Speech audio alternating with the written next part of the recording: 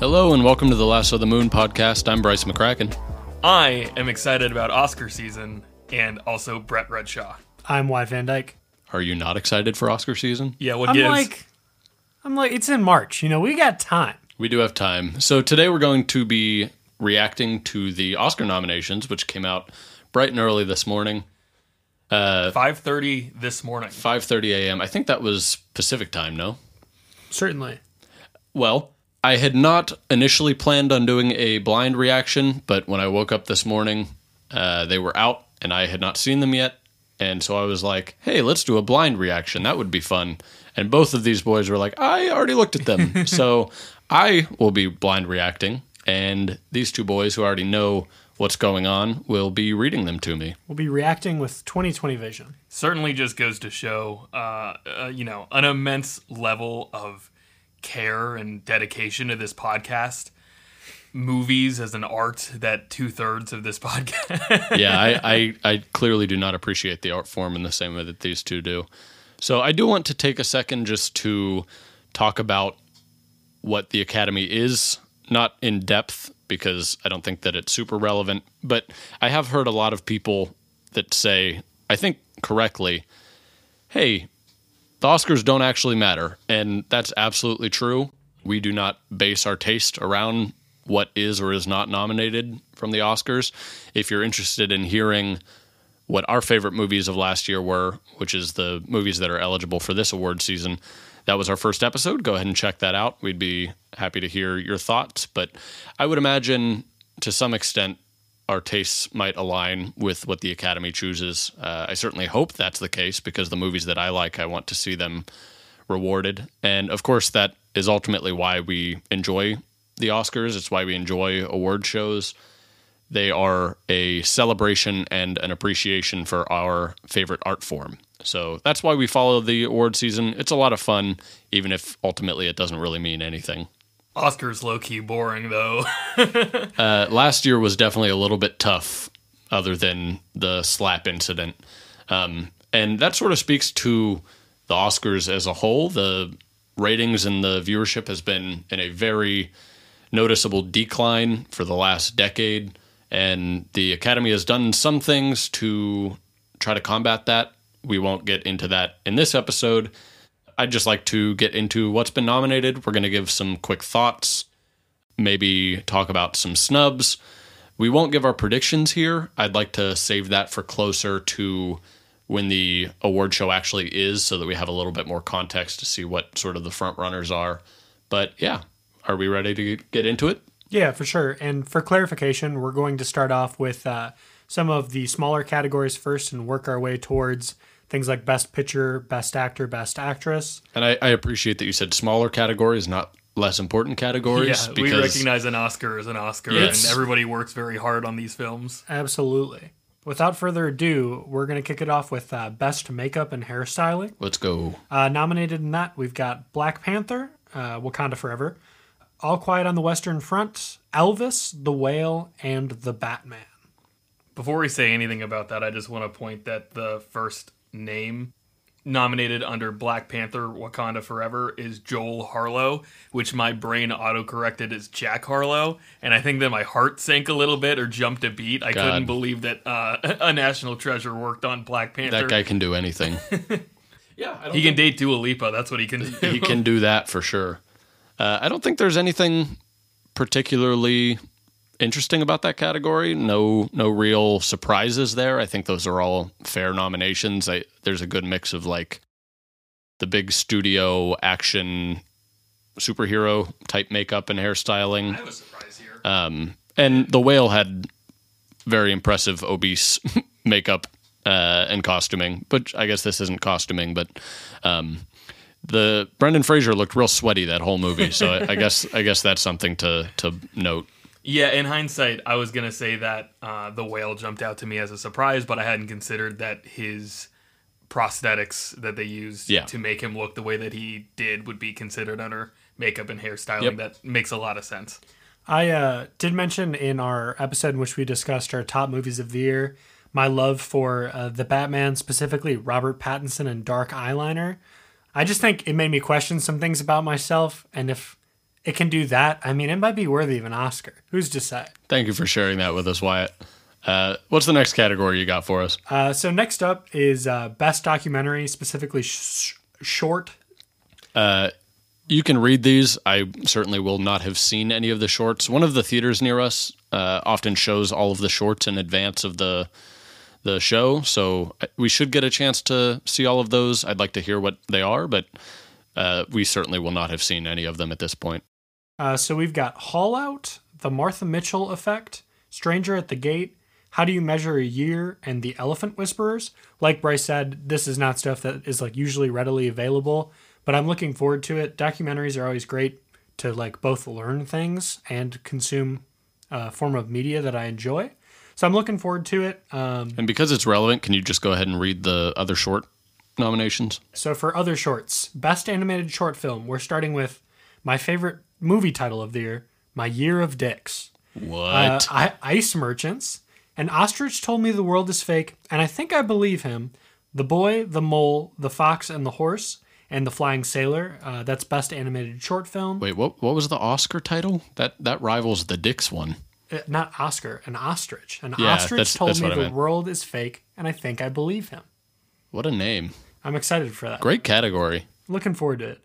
Live action short films. We've got An Irish Goodbye, The Red Suitcase, The Pupils, Ivalu, and Night Ride. Another category full of things that we will be looking forward to watching but have not yet seen. A lot of Irish representation at this Academy nominations.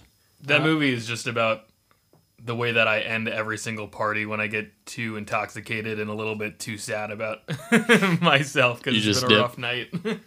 It's an Irish goodbye kind of night. Cool. So those are the shorts. Yeah. As expected, I didn't recognize any of them, but hopefully we'll get a chance to see all of them.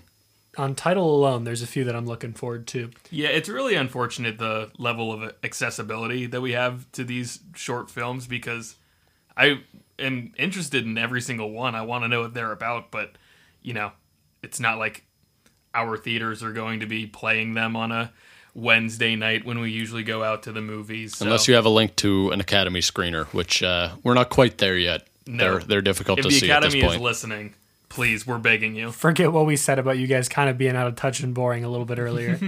So without further ado, we'll keep moving, keep chugging along. Next up is Best Film Editing. This is a category I really enjoy usually. In the editing category, we've got Top Gun Maverick, Everything Everywhere All at Once, one of what we will assume is many further nominations for them. The Banshees of Inisherin, Elvis, and Tar.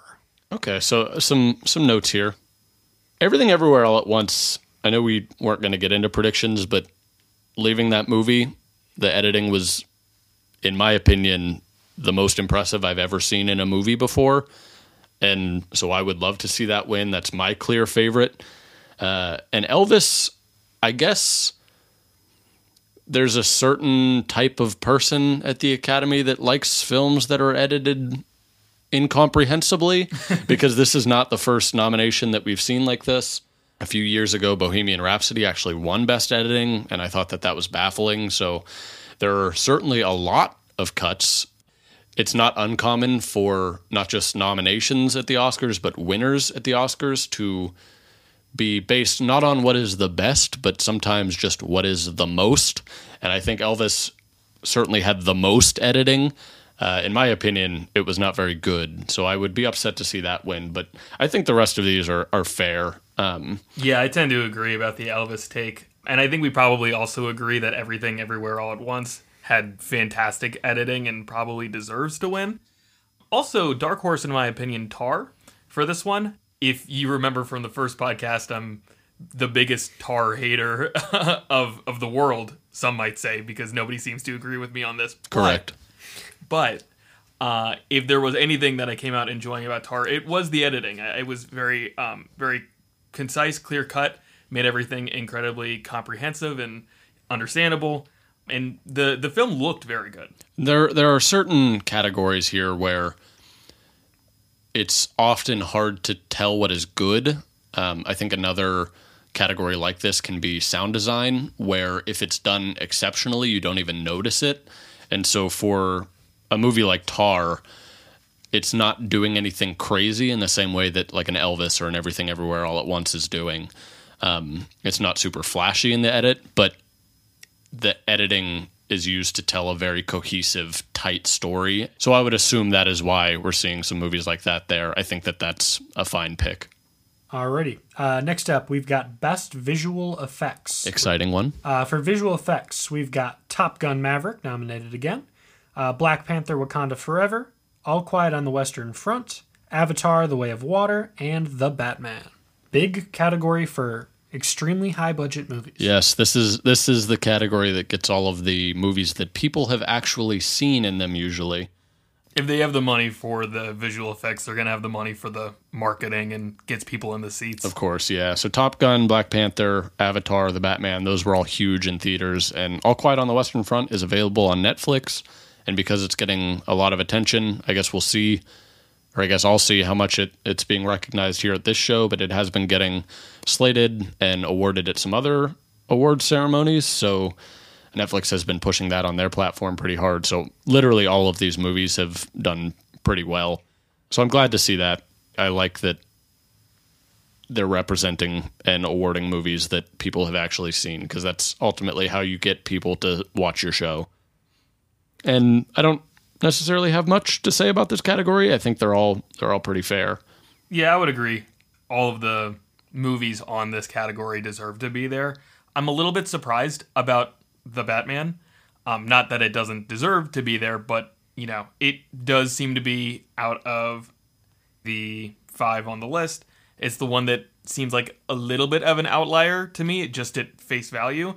Regardless of that, Top Gun and Avatar The Way of Water are the two that really stand out to me as, yes, these were main draws of the movie themselves, is the amazing effects that went into making them come together. You have Top Gun, which we all know they did some absolutely astonishing feats of cinematography using real fighter jets. Pretty much entirely practical, which is genuinely insane. And then you would think, if you have seen Top Gun, you would think, oh my God, this has to take this category, until you have Avatar The Way of Water. Until you watch Avatar, and it's the most mind-boggling thing you've ever seen in your entire life. It's the same line of thinking I had watching the Golden Globes for Best Director nom, where you have Steven Spielberg, old Hollywood classic, who everybody loves and is going to make a banger almost every time. But then you have James Cameron, who is nominated for Best Director, literally engineering a new kind of camera so that he can make the movie that he wants to. It's a powerhouse category here. I think it's, we're not doing predictions, but I would think that it deserves to go to one of those two. I wouldn't be mad at any of them, though, frankly. There's not a movie in this category that I think is outwardly non-deserving of this award. It could go to anyone, and I'd feel happy about it. All right, what do we have next year, Wyatt? Next up, Best Cinematography. Starting in cinematography, we've got Empire of Light, All Quiet on the Western Front again, Bardo, False Chronicles of a Handful of Truths, Elvis is back for another nomination, and Tar as well. Okay, so this is the first representation of a feature-length movie that I have not seen yet. Bardo, I believe, is available on Netflix. Haven't gotten a chance to check that one out yet. But I believe the rest of them are pretty fair. Wyatt, you and I are the only ones here that have seen Empire of Light, and I think I'm the only one that's seen Elvis, right? Yes, I would like to take a moment to say that if Empire of Light wins this category, I'd be thrilled. If there's one thing that can get me to a movie, it's the premise that it looks beautiful. And I could stare at some of the shots, especially of just the actual Empire of Light theater in the movie, for days on end. I thought Roger Deakins did a phenomenal job in that, and I think it's a strong nominee. And of course, Roger Deakins is the guy. He's the guy. He's the man. He's been nominated more than anyone else over the last couple of decades. So the Academy certainly likes him, and for good reason. He's very good at his job. I would like to dispute the fake news spouted on this podcast just a few moments ago, saying that Bryce was the only one who had seen Elvis, as I too have seen Elvis. And that's pretty much all that I had to say. I just really wanted to be When did you watch that? We watched half of it together. Oh, so you've seen half of Elvis. And then I finished it by myself. Okay. My apologies. I did not mean to slander your name. If we're going to talk about snubs here, Top Gun Maverick not being on this list. Yeah, the Pretty surprising. Top Gun's use of natural lighting to get a lot of its cinematography is very surprising. I kind of forgot about snubs, but I guess that's maybe because there haven't been any egregious ones yet. But yeah, I would not have been mad seeing Top Gun there, but I didn't think it was... I don't know if I'd go quite as far to say it's a snub. I would certainly put it in over something like Elvis. Nearly everything about that movie, other than Austin Butler's central performance, I did not think was very successful. But yeah, I would have liked to see that, but I would imagine Top Gun's being represented many other places in this award ceremony. So I really like All Quiet on the Western Front here. That had some amazing cinematography. Not much very to gritty. Say. Very gritty. It got a point across. You knew exactly what you were getting into. Really accurately showed the dichotomy of war between what looks like happy, energized youth and, oh my God, I'm a soulless shell of a man at this point. It had a lot of, especially in the action scenes, like, how did they do that moments? Yes. Where I feel it falls a little bit short, and why it's maybe not my favorite in this category is there is a lot of more dialogue-heavy scenes, and I felt like a lot of those were shot not poorly, just a little bit more simply.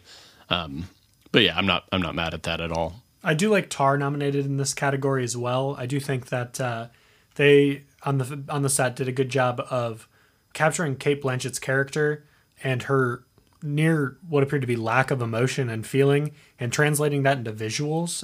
It was just this cool, cold movie, and it played along well with the lead figure. So I'm happy with that nomination as well. And there's some really, really impressive camera work in that movie with some really long takes where the camera's moving around an environment almost like it's its own character. And I would imagine that had a hand in it getting its nomination. Yeah, the first 2-3 minutes of Tar is all essentially just one long take, I believe. Well, that's about 25 minutes into the movie, because the first 15 is that interview. That's right. Yeah. Just kidding. I lied. Any hoodles? We're Any moving hoodles. on. Hello, it's Brett here from The Edit. I just had to jump in because we lost a small portion of the recording where we said the nominees for Best Original Screenplay. So I'm just going to tell you those right now and we'll get right back to it. The nominees are Everything Everywhere All at Once, The Banshees of Inisherin, Triangle of Sadness, The Fabelmans, and Tar. Oh, what a stacked category. I am very, very happy with that category. A lot of my favorite movies being represented there. Yeah, all 5 of those made my top 10 list, so really nothing to complain about there. Yeah, everything on here is certainly notable for amazing writing, which you would hope to see for the Oscar noms. I don't think I have much to say about this. They're all great. I haven't seen Triangle of Sadness, but I trust your opinion, Bryce, that it also is deserving of the nom. Yeah. I think it's got to be pretty wild to be Steven Spielberg and write a script essentially about your life and then see it nominated for Best Original Screenplay. Makes you feel like you've probably had a pretty interesting existence. It's got to be rewarding. So next up, we've got Best Adapted Screenplay. I'm going to interrupt you real quick, just because I realized my job, or our jobs leading up to this award show, so far are going to be pretty easy. There's not much here that we have not already seen, which is very nice, and has not been the case for me personally in the past few years. Yeah, I feel the exact same way. Whenever the nominations came out last year, I just made a letterboxd list for every single movie that I had to watch. And it was most of them. Yeah, before the show, I watched probably 20 movies that unfortunately I wanted to see most of them anyway, but it was a little bit frustrating knowing that my viewing habits were going to be dictated by an award show for the next month or two.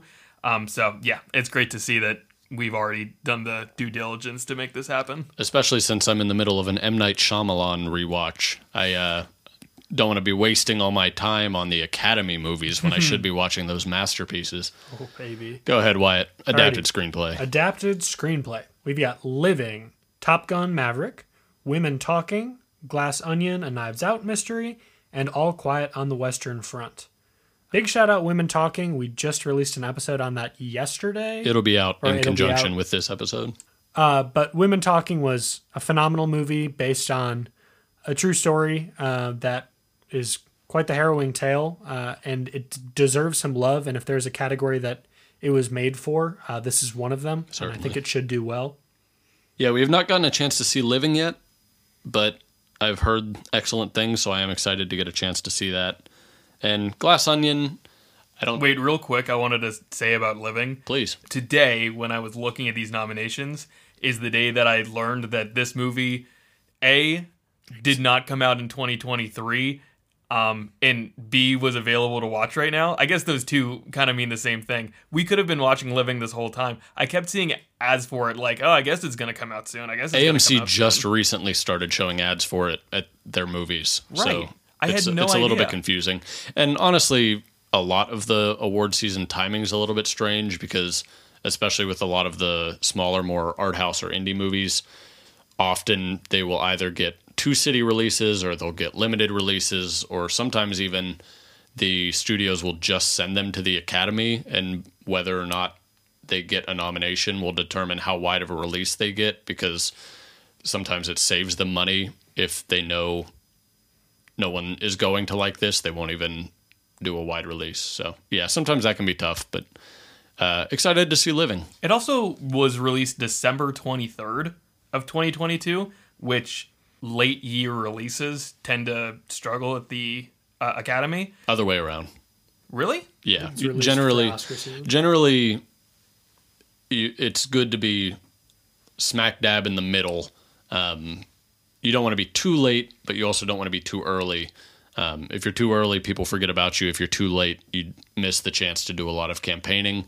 So I guess to some extent, you're absolutely right. It might be a little bit late in the season, but it is fresh on everyone's minds, and I think that's likely why it got nominated. I think, to your point, though, it will likely struggle to win because it's competing against all of these movies that have been in discussion for a while now. Well, luckily, above all else, if I feel that this makes me look too stupid, I have every ability to just remove it altogether. I don't think you look stupid for that take. I think it's accurate. No, you think I sound stupid because there's not video here. That's true. Well, yeah. All right. Yeah, Glass Onion was the only one that was maybe a little bit surprising there, but that was a fine movie. I'm not particularly upset about it. With that, we're switching to some costume categories. We've got Best Costume Design. In that, we've got Babylon, Mrs. Harris Goes to Paris, Black Panther Wakanda Forever, Everything Everywhere All at Once, and Elvis Once More. No period pieces. There's almost always a period drama there. I don't know anything about Mrs. Harris Goes to Paris. Do you? So Mrs. Harris in that movie goes to Paris. What does she find? Apparently some pretty good costuming. The Eiffel Tower, baguettes, I cigarette smoking. I saw that had gotten Losing a World Golden War II. Globe. I saw that had gotten a Golden Globe nomination. I was considering watching it. It is available on Peacock, so that'll be a pretty easy one to check out. In terms of other costume design notes, Babylon, I thought, did a phenomenal job and is very deserving of this. Everything Everywhere All at Once. Once More, I mean, there are some bits in that movie that I think costuming, you don't get to see like the true breadth of the ability of the folks working on the film, because in multiple instances, their best costuming work comes in those like flash edits where you see 20, 30 different versions of the same character. Certainly, yeah. And I There are think- thousands of costumes on display, it feels like. Yes. The amount of work that was probably put into that to make those special sequences, I hope gets some love and some attention in this process. And I mean, being nominated for this is certainly some appreciation, but This is the first Elvis category, or the first Elvis nomination, that I'm not super upset about. I think the costuming in that movie was actually pretty good. And I think as we go, I would expect to see a lot more Elvis. So not going to get too upset because I'm expecting it at this point. Everything Everywhere All at Once with the quantity and quality at the same time. Interested to see how that translates to a potential win for this category. And then also Black Panther. We haven't had a lot of opportunity to talk about it, but there wasn't much about the movie that I loved. Likewise. The costume design, though, makes a really solid case for Absolutely. being deserving of this award. Yeah, I'm not mad at that at all. Alrighty, so next up is Best Production Design. In production design, we've got Babylon, The Fabelmans, All Quiet on the Western Front, Avatar: The Way of Water, and Elvis, nominated in its 900th category of today.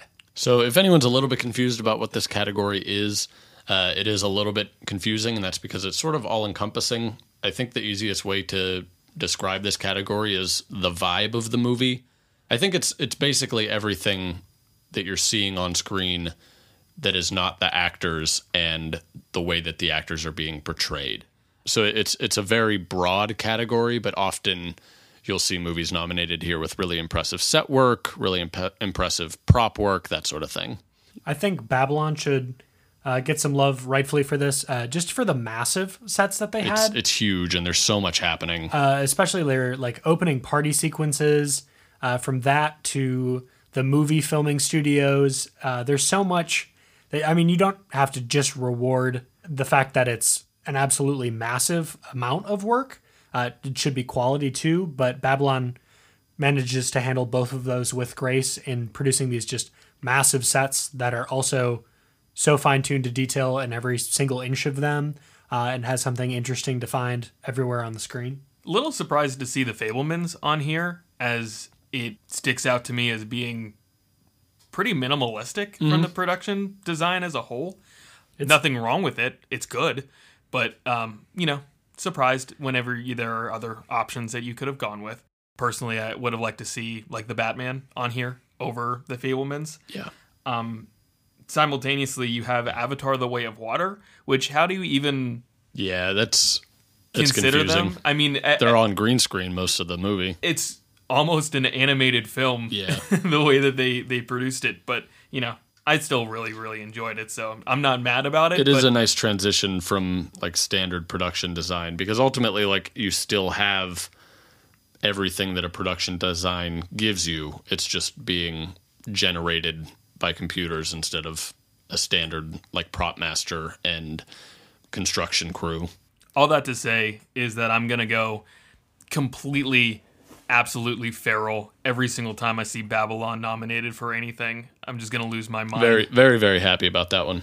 It's a most wide open to interpretation category in terms of the nominees. I'm excited to see who wins this, because we're looking at 1920s Hollywood, Middle America, the front lines of World War I, an entirely new planet and concert venues. There's a lot going on here, a lot to love. It'll be an interesting one to see who wins. They kind of make Elvis feel like an entirely new planet. It's incomprehensible. Number one Elvis hater, Bryce McCracken. It's me right here. It would be Bryce's tar if everybody loved Elvis, which I don't think everybody It seems loves like Elvis. nobody liked Elvis other than the Academy. It's worth noting, my dad wrote his college history thesis on Elvis, loves the man, worships the man, couldn't stand that movie either. I don't know who it was made for or who loves it. Clearly just the Academy. Just the Academy is it the worked. answer. Alrighty, so next up, we've got Best Documentary Feature. In that category, we've got All That Breathes, Fire of Love, All the Beauty and the Bloodshed, A House Made of Splinters, and Navalny. So I've heard really good things about Fire of Love, All the Beauty and the Bloodshed, and Navalny. Have not heard of the other two, All That Breathe and A House Made of Splinters, but I do love documentaries. It's just that they're often difficult to see. They don't normally get standard theatrical releases. What is the next category you have for us, Wyatt? So next up is Best Original Score. We've got Babylon, Everything Everywhere All at Once, The Banshees of Inisherin, The Fabelmans, and All Quiet on the Western Front. Oh yeah, what a category. Very, very happy with all of those. The All Quiet on the Western Front one really stands out to me. It's got this like real quick thing that sort of like overrides the whole movie. It's like, and it just does that the whole movie, and it's like very eerie, and they use it in a few different creative ways. I like that one. The Babylon score, I went home singing that, and it was stuck in my head for a few days, so definitely very happy with that. I do love the Babylon nom, just because Justin Hurwitz always works so well together with Damien Chazelle. They were together on La La Land, which is in my top 5 favorite movies of all time. And there's definitely things I picked up leaving the theater where Justin Hurwitz has his own signature little things here and there. And it found its way into Babylon, and I loved it. I ate it up. Thought it was phenomenal. And, of course, John Williams made the score for The Fabelmans. That score is very idyllic, and John Williams is the GOAT. So always happy to see him represented. All good nominations being represented here. However, as we know, I'm a little love boy of Babylon, and will do anything that it asks me, which is root for it infinitely at the Oscars. I did not love the score for All Quiet on the Western Front the way that you did. We would probably disagree with that a little bit. We don't have to get into the details, but I think that the Babylon score goes absolutely stupid. I felt the same way, though. Facts. I felt the same way about Going Home, singing it, getting it stuck in my head, which whenever I look at Best Original Song or Best Original Score, I always have, or frequently have, a difficult time thinking back and remembering what I even liked about the individual movies, whereas Babylon is such a front runner in my mind because I couldn't stop thinking about it. Really, just to me is, undoubtedly my favorite. I thought it was amazing. And one thing that score did really, really well, especially in comparison with a movie like Elvis that used contemporary music by contemporary artists for essentially a period piece, Babylon wrote original music that felt new, but they used a lot of instrumentation and styles that would have been used in the time. And so it felt very classic, but also had this really modern twist. And on top of that, it was just so catchy and exciting and exhilarating and all of the other amazing words used to describe that movie. Moving on. This is the first actor category. Exciting. We're starting with Best Supporting Actor. We've got Brendan Gleeson in The Banshees of Inisherin, Brian Tyree Henry in Causeway. Oh, I didn't expect to see that one. That makes me happy. Judd Hirsch in The Fabelmans, Barry Keoghan in The Banshees of Inisherin, and Ke Kwan of Everything Everywhere My All king. at Once. So first big thing that I noticed here, I'm not super surprised that Judd Hirsch got a nomination, but that dude is in The Fabelmans for maybe 3 minutes. And so the fact that he's nominated is actually shocking to me. I like him in that movie, of course, but he's not there very long. He doesn't have much screen time. I talked to Brett about this before Bryce got home to record this episode, and it was my first takeaway from this list. I mean, Judd Hirsch does a great job in his 4 scenes he's in. They are stretching the interpretation of supporting for sure. Not that he did a bad job or anything like that, but to compare his body of work to something like Ke Kwan's or Brendan Gleeson, I think is an interesting choice. And you could almost make the argument that someone like Brian Tyree Henry is a lead. There were really only 2 characters in that whole movie, and he's in basically the entire movie. So to compare that with Judd Hirsch, who has 12 lines, is wild. I totally agree that Judd Hirsch is in the movie for such a obviously short period of time, but it's not completely new to see a nomination for an actor who isn't in the film for a long period of time. It really goes to show that he just eats up the screen. Yeah, that's fair. He was expected to be in this category because he was so universally liked in the role that he performed, and I totally agree with him being here as deserved. Everyone else there, very happy with, though. Yeah, totally. I definitely didn't expect to see Brian Tyree Henry, but am overjoyed That's to see him because he's very, very lovable, and he's a great actor and great deserves in that movie as well. Deserves all the success. At the end of the day, Ke Kwan is my man, who I will root for to the end of the time, and hope that he pulls a double dub out of Golden Globes and the Oscars for this. I do want Ke Kwan to win in this category solely on the basis of another acceptance speech from him. We've seen a few so far, whether it be the Critics' Choice Award or the Golden Globes, but he is the loveliest man on the planet, and he's so sweet and so genuine, and I feel like he's my little son up there, and I love him and want to support him. And so on a purely personal level, I'd like him to win in this category, but it's a deserving bunch. I was about to say, I'm still not convinced that he's the most talented actor in the world. It feels like he's really just playing himself in that movie. But purely for nepotism's sake, I would love to see him win that award. He is such a beautiful soul, and to get an opportunity to see him win that award after all that he's been through would be amazing. Couldn't agree more, fellas. All right, Best Supporting Actress, Wyatt? Best Supporting Actress coming at ya. In that category, we've got Angela Bassett from Black Panther Wakanda Forever, Carrie Condon from The Banshees of Inisherin, a double feature of Everything Everywhere All at Once cast members with Jamie Lee Curtis and Stephanie Hsu, and Hong Chow from The Whale. Another pretty expected category. All 5 of those women were certainly in contention for this category, and I'm not really mad at any of them. I don't know if I really have a standout here in terms of like a favorite, but yeah, I think that's a fair bunch of nominees. Happy to see Carrie Condon on this list, who I didn't expect to see, but I don't think it's a spoiler for Bryce to say at this point, because it's been pretty clear. A lot of Banshees of Inisherin, which makes me very happy because I loved that movie. And yeah, Carrie Condon did great there. 2 Everything Everywhere All at Once noms for Jamie Lee Curtis and Stephanie Hsu, who both did an amazing job. I'm a little bit surprised to see Jamie Lee Curtis on here, as she had a less influential role in the movie, but nonetheless excited she's around. I also remember talking about Hong Chow. Was it for this movie, though? Brett had some Hong Chow love in our top 10 of the year episode. Was that The Whale, or was it something else? She was in The Whale, and she was also in The Menu, which it's almost surprising. I think this is probably what you're getting at. It's almost surprising that she is nominated for her performance in The Whale and not The Menu, because she had I don't know how to describe it.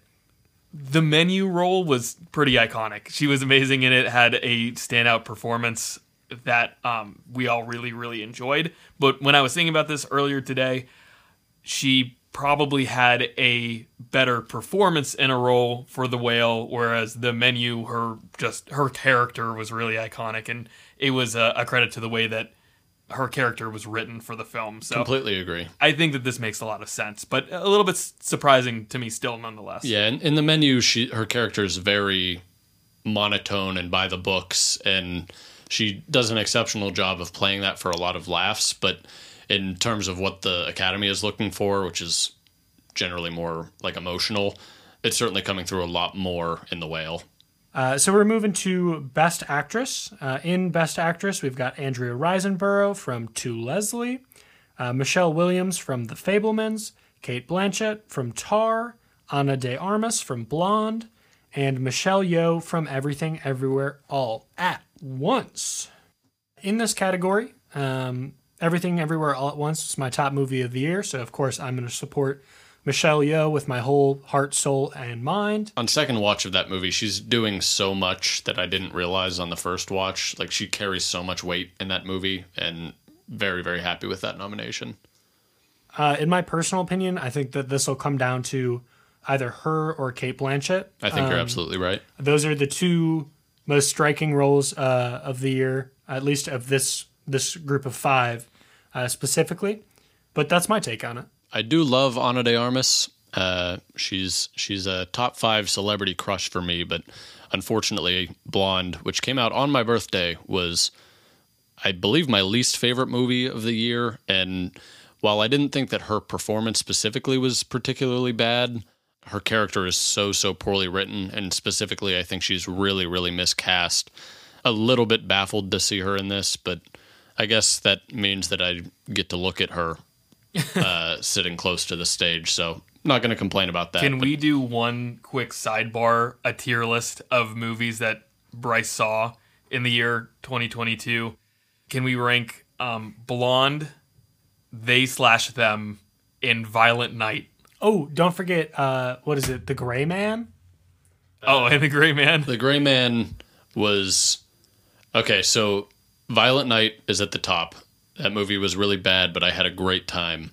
Then I would say probably The Gray Man. It was very bad, but I guess all things considered, it wasn't like offensively bad. They/Them was certainly offensively bad, and just a little bit mind-boggling at multiple occasions. I just had no idea what they were trying to do at pretty much any point. There was nothing scary about it, and it was trying to be scary. If you're not familiar with the movie They/Them, I promise you that the take that Bryce is having is not homophobic. This movie is just tragically terrible. Yeah, it's really like a slight to the LGBT community that they would produce this movie and try to pretend like it's for them, because they didn't ask for that. They didn't need that. You're doing Kevin Bacon a disservice. He didn't ask for this. But then Blonde, I genuinely think it was my least favorite movie of the year. It's just, I think because it was trying to do so much and it fell flat in so many points, it hurts a lot worse that it was that bad, because there's so much potential there and it misses all of it. I could talk about this movie for a whole nother podcast episode, but yeah, that movie was very, very, very bad. I have a lot to say about the topic at hand, Best Actress. So we have Michelle Yeoh and Cate Blanchett, who I think everybody has been seeing as the two frontrunners of this category for a long time now. Michelle Williams, who, you know, I genuinely wouldn't even mind seeing win, even though I liked Michelle Yeoh and Cate Blanchett in their performances even more. I don't know how familiar we are with the controversy, in quotes, of the Andrea Riseborough nomination. Very, very limitedly. The other four actresses nominated here have been in contention for quite a few months now, and Andrea Riseborough came essentially out of nowhere over the last month and was out of seemingly nothing projected to get a potential nomination here. And it's weird to see that. I've not seen to Leslie. I guess now I will be seeing it. I looked up Andrea Riseborough just to see what she looked like, because I'd never heard of her name prior to... You have seen her before. Speaking it out loud, or at least I hadn't thought I had. And my only note on it is that she looks whimsical moving forward. The thing is that nobody saw this movie to start off, and she wasn't being thought about or talked about for this nomination by anybody.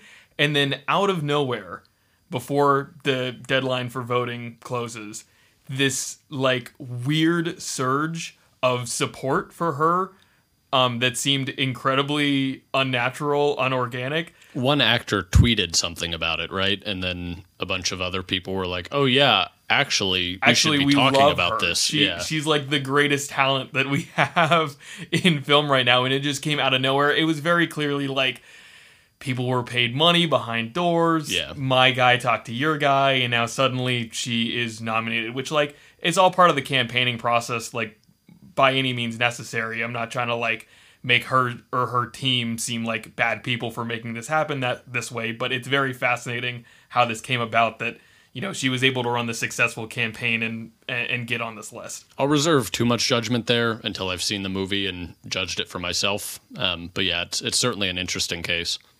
So from there, we're going to Best Actor. In Best Actor, we've got Brendan Fraser in The Whale, Austin Butler in Elvis, Colin Farrell in The Banshees of Inisherin, Bill Nighy from Living, and Paul Mescal from Aftersun. Your king. Paul Mescal, if there's ever a day that you're listening to this podcast, know that you may have fumbled the bag with Phoebe Bridgers. I'm here for you. I'm supporting you. I haven't even seen Aftersun, but I'm cheering for you. I'm going to see it this week. I'm going to cheer even louder. Whenever I saw this nomination drop for Paul Mescal, I almost called Wyatt to make sure that our boy was okay, that he didn't get a dopamine overdose and fucking die in his spot. bed. Yeah. There's those posts that you see a lot that like, so whenever something happens, usually it's like a song where, like, if an artist releases new music and they post big day for annoying people. That's me anytime Paul does anything. I just love him. He's Irish and big. What more can you ask for, you know? Also worth noting here, this is the first Elvis category, or the first Elvis nomination that I truly am like happy with. I genuinely think Austin Butler did an exceptional job as Elvis in this movie. And seeing him in character accept his award at the Golden Globes was a highlight of that show for me. Hopefully if he wins, he'll still be in character because I think it's a really funny bit. Certainly a great category here that I'm really appreciative of how this one ended up working out. Good mix of old and young here, too. Very Often the Academy gets some criticism because quite regularly the Best Actress category is often reserved for more young actresses, like an ingenue type. And then Best Actor is where often a lot of the old heads get nominated. I just wanted to mention, too, that I think it's specifically notable Austin Butler and Paul Mescal getting their roses here. I think we're seeing the future of Hollywood in those two actors specifically. I don't think they're going anywhere. I think those two are going to be very successful for a while, and I'm completely here for it. And the Brendan Fraser redemption bandwagon is taken as many members as it can. All three of us are certainly All on it. three of us love him. And when his last 10 years of his life are turned into a movie a few decades down the line, it'll be worth watching. His comeback to prominence is a story that is heartwarming. He's just a guy that seems so sweet, and we love it when sweet dudes win awards. Certainly. So what do we have left here? Best foreign film, Best Director, and Best Picture? Yeah, I was going to do Best Director and then go to Best Picture awards. Well, let's do Best Foreign. Best Foreign, word. So in the International Feature Film category, All Quiet on the Western Front is back. That's a German movie. Argentina 1985 was shockingly made in Argentina. Not in 1985. No, certainly not. We've got The Quiet Girl, Close, and EO also nominated alongside. Oh, EO, our second favorite donkey of the year. Do you think The Quiet Girl was All Quiet on the Western Front? It's certainly interesting that there are two quiet movies. I have not even heard of that one. No, me either. The rest of those, though, good movies. Haven't seen Close yet, but Brett and I really liked EO. I really liked Argentina 1985. I think Brett and I both liked All Quiet on the Western Front as well. Argentina 1985 was a surprise win at the Golden Globes, but I felt like it was pretty deserving. It was a very good courthouse drama. But yeah, excited to get a chance to look into The Quiet Girl more. Yeah, I don't really know where this category is going, but I'm pretty happy with it. I'm excited to look into The Quiet Girl more as a memoir written by myself about my first girlfriend and how we came to fall in love.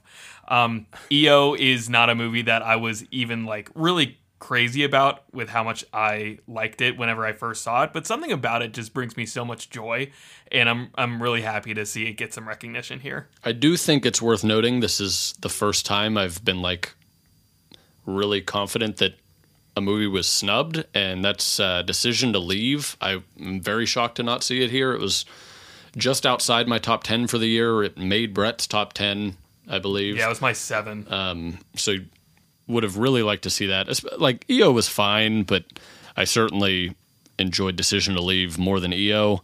So that's a little bit surprising. I would have liked to see that movie get a little bit more discussion around it because it's honestly exceptional, and like we discussed in that top 10 episode, I think it will only lend itself the more I watch it to liking it even more. Yeah, completely agree. I mean, Park Chan-wook, in my opinion, deserves a look as best director, certainly. So for him to not get his movie onto international feature film is shocking to me, and yeah, probably the biggest snub of the day, in my opinion. Unfortunately, with international feature movies, often if they don't get recognized at this award ceremony, often they just kind of die. We saw a movie like Parasite, which actually won Best Picture in 2019. Because it won and because it was nominated, it started getting a lot of hype around it. And I know people that are not even big film buffs that have seen that movie now. And so for feature film specifically, the award ceremony is really important. And so I guess I am a little bit disappointed to not see Decision to Leave there. Moving on into the Best Animated Feature category, we've got Turning Red, Guillermo del Toro's Pinocchio, Marcel the Shell with Shoes On, My boy. The Sea Beast, and the talk of the town, and by the town I mean this house over the last 2-3 days, Puss in Boots: The Last Wish. Talk of the house, town, world. I mean, that thing is taken over, right? I mean, it is crazy how much it has been well received, and God, it deserves. I think it's deserving. Yeah, very very good movie. Marcel the Shell with Shoes On is of course my favorite movie here. I'm not convinced that it's a animated movie. It's technically shot with real cameras, and Marcel himself is animated, but it's got live action characters in it. So that's a little bit weird, but I did love that movie. Imagine seeing Avatar: The Way of Water competing against Puss in Boots and Marcel the Shell with shoes on. I mean, there's honestly more animation in Avatar than there is in Marcel the Shell with shoes on. Hilarious. So, but yeah, I don't really expect that to win, but I'm very happy. I hope people go and watch that movie now that they've seen it there. Turning Red, normally Pixar is what wins in this category. I actually think Puss in Boots is probably the favorite here. But Turning Red, I actually thought was a very good Pixar movie, one of the better ones in the last few years. So I wouldn't be mad seeing that win, but yeah, I haven't seen The Sea Beast yet. Not even really familiar with that. It's about a beast in the sea.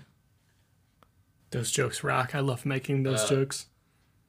Looks like it's a Netflix feature, so this is, I believe, their second animated feature that they've had nominated in the last couple years. So that's exciting for Netflix. Excited to check this one out. So a little out of order, but we've got Best Original Song, slipped my mind as we were going through this list, and we found our way back to it. We've got Applause, performed by Diane Warren from the movie To Tell It Like a Woman. Hold My Hand by Lady Gaga from Top Gun Maverick. Lift Me Up by Thames, Rihanna, and Ryan Coogler from Black Panther Wakanda Forever. Naatu Naatu from RRR. First RRR nomination here that I'm seeing. That movie was definitely slated to get a lot more recognition than it appears to be getting right now. To find that not nominated for international movie is pretty interesting. It's surprising. And then the last nominee, and my personal favorite and frequent song I bump in the car, is This Is a Life from Everything Everywhere All at Once, performed by our queen, Mitski. I think one of us would really identify as as a Mitski lover / dedicated to the throne in realm of our queen. I said our queen. I mean my queen. It's really just Wyatt's queen. I take my beliefs and superimpose them on the rest of the podcast hosts here. But like in a non-mean way. I just think everybody should love Mitski. I have no issue with her. I just don't be listening to her. I don't really have much to say about this category. I'll need to listen to these songs a few more times. I liked Hold My Hand from Top Gun. That's the only one that I really even remember. So, yeah, I'll have to listen to these again. Did you see RRR? No. It's over 3 hours long, so I had some hesitations. I was kind of waiting until it maybe got a nomination before I watched it, because I don't really feel like committing to an over 3 hour movie if I'm not going to like it and if there's no other reason to watch it. None of us have seen it, but my understanding of it, and again, we haven't seen it, so this might be ignorant if you've seen it and you know better about what we're talking about here.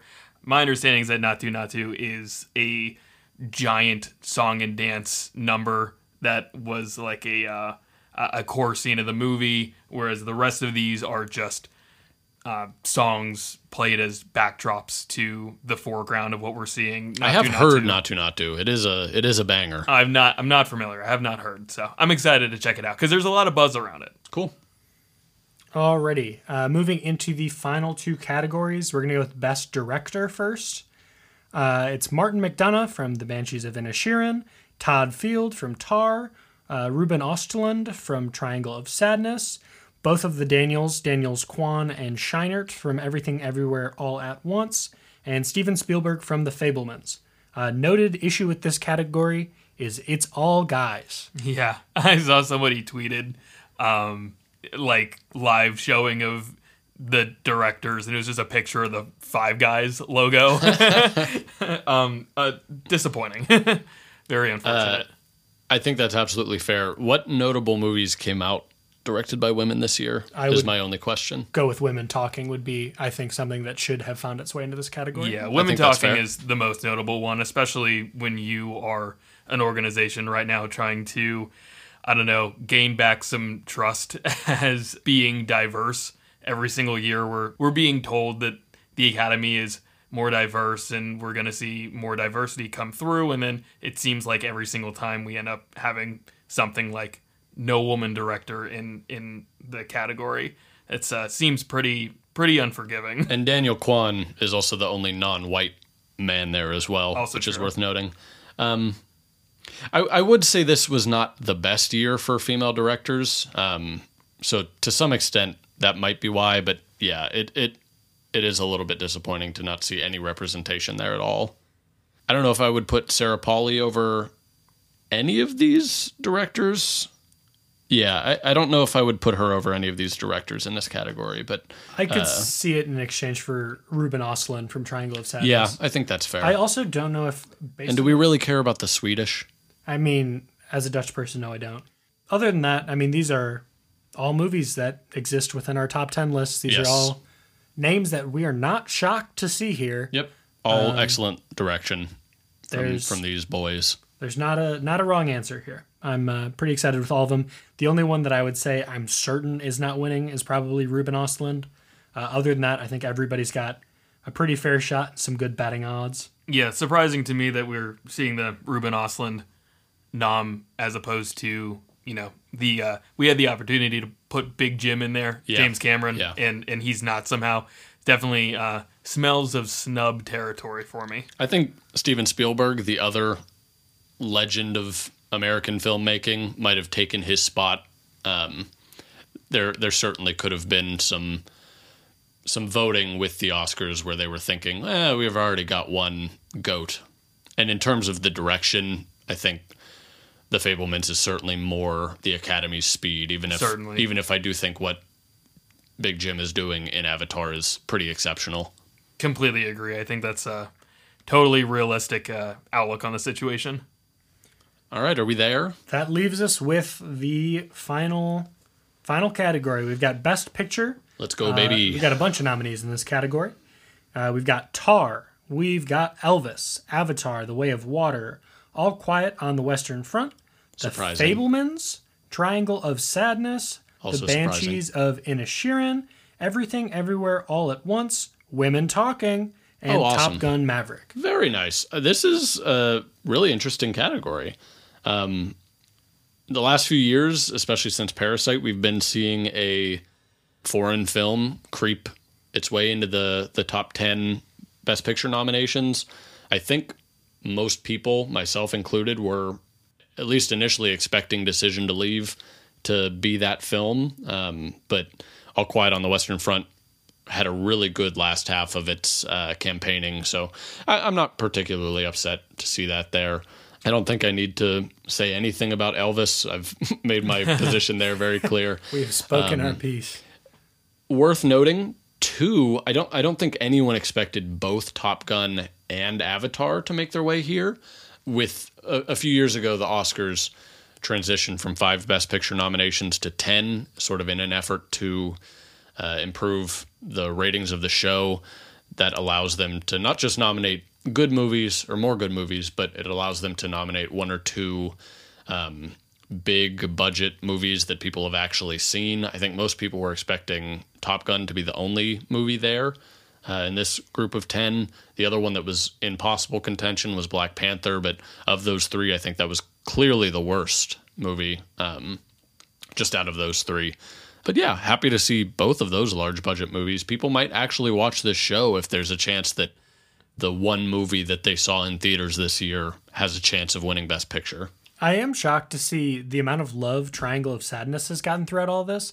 I did think it was a great movie. I didn't think it was the type of movie that would find itself nominated as frequently as it was. I'm happy that it's here. It was in my, I believe, top 5, but it's the biggest surprise of this category for me. Other than that, The Whale not being included is interesting. I have one big upset here, which is Babylon is not nominated here. I think there's a great chance in 15, 20 years, people are going to look back on this year and think, how is that movie not even nominated? Like, I really, Brett, you talked about this on our top 10 episode. I think this movie is going to have a lot of staying power and could very likely be a decade movie. So to not even see it represented here, I think is actually like very shocking. I think that is an exceptional movie, and so I'm a little bit disappointed to not see it get its flowers. Is it the highest rated movie on y'all's top 10 list to not make the cut for Best Picture? Yes, it is Yeah. on mine. Well, Bryce, you had yours. I had it at 5. Okay, But but then you rewatched it. I rewatched it, and I haven't replaced it. It honestly might be 2 now. It's an exceptional movie. Other movies that I really liked this year, if we're talking snubs, none of these are particularly surprises, which is why I wouldn't call them snubs, but movies that I personally would have liked to see in this top 10. The Northman, it's pretty genre, as is Barbarian, so I don't think anybody really expected either of those movies to make it, but they were in my top 10, so I'm, I guess, a little bit disappointed, but I don't think I ever expected it to get nominated. Also, Nope, no nomination for Jordan Peele's Nope. I think that's a little bit shocking. I didn't love that movie, but it was certainly in contention. There were a lot of people projecting it to get a nomination. Well, I didn't expect it to be nominated in any sort of larger category. The fact that both Pearl and X went unnominated completely, I found a little surprising. Not that they received a ton of critical reception, but they did kind of cut out a cult fan base that I thought may earn them one nomination here or there. Pearl was my second ranked movie of 2022, so That's still shocking to on me. a personal level, I would have liked to see some more love for Mia Goth and the fact that she is indeed a star, but alas, it was not to be. I am going to be consoling myself about the Babylon snub for some time. I'm going to have to tell myself a lot of affirmations that my validity in movie taste doesn't come from the Oscars. And obviously, like Babylon is getting some love in other nominations. It would be a lot harder to see them go unappreciated if they got 0 looks for nominations. Again, I think that Nope deserved a little bit more love. Sad to see Decision to Leave not anywhere, I don't believe. Yeah. Right? Yeah, it didn't get one nomination. Really shocking to me. But, especially with Best Picture, like what ends up happening with Best Picture is the movies that are nominated and the movie that wins fits a really specific type of viewer and Academy voter. And I don't think that those movies really mesh with the Academy. So, in hindsight, I'm not completely surprised. But, I had my hopes. I had my hopes that my little darlings, my little babies that I loved so much this year would have, had a little bit more love. Yeah, I don't know if you guys have any more real snubs to mention. I didn't do the prep work that I maybe should have to come up with who I would have really liked to see or what films I would have really liked to see represented. I was kind of just going on the fly. But one that did come to mind, I would have really liked, and I never expected it to get nominated, but I would have really liked to see Jessie Buckley's performance in Men nominated. I don't think either of you saw that movie, but hers was my favorite female performance of this year, other than maybe Cate Blanchett in Tar. Again, that's a genre movie, so I'd be surprised if the Academy even watched it, but Jessie Buckley is one of my favorite actresses right now, and I think that's one of her best performances, and she's been nominated in the past. Like, the Academy is aware and do like her, so... Pretty surprising to me that none of the leading women from Women Talking made it on to Best Actress. I think that's a little bit tough for the Academy to nominate because there are so many actresses that are splitting dialogue in that movie that they likely, even though they were all exceptional, just didn't know who to nominate. And there's no ensemble award at the Oscars like there are in some other shows.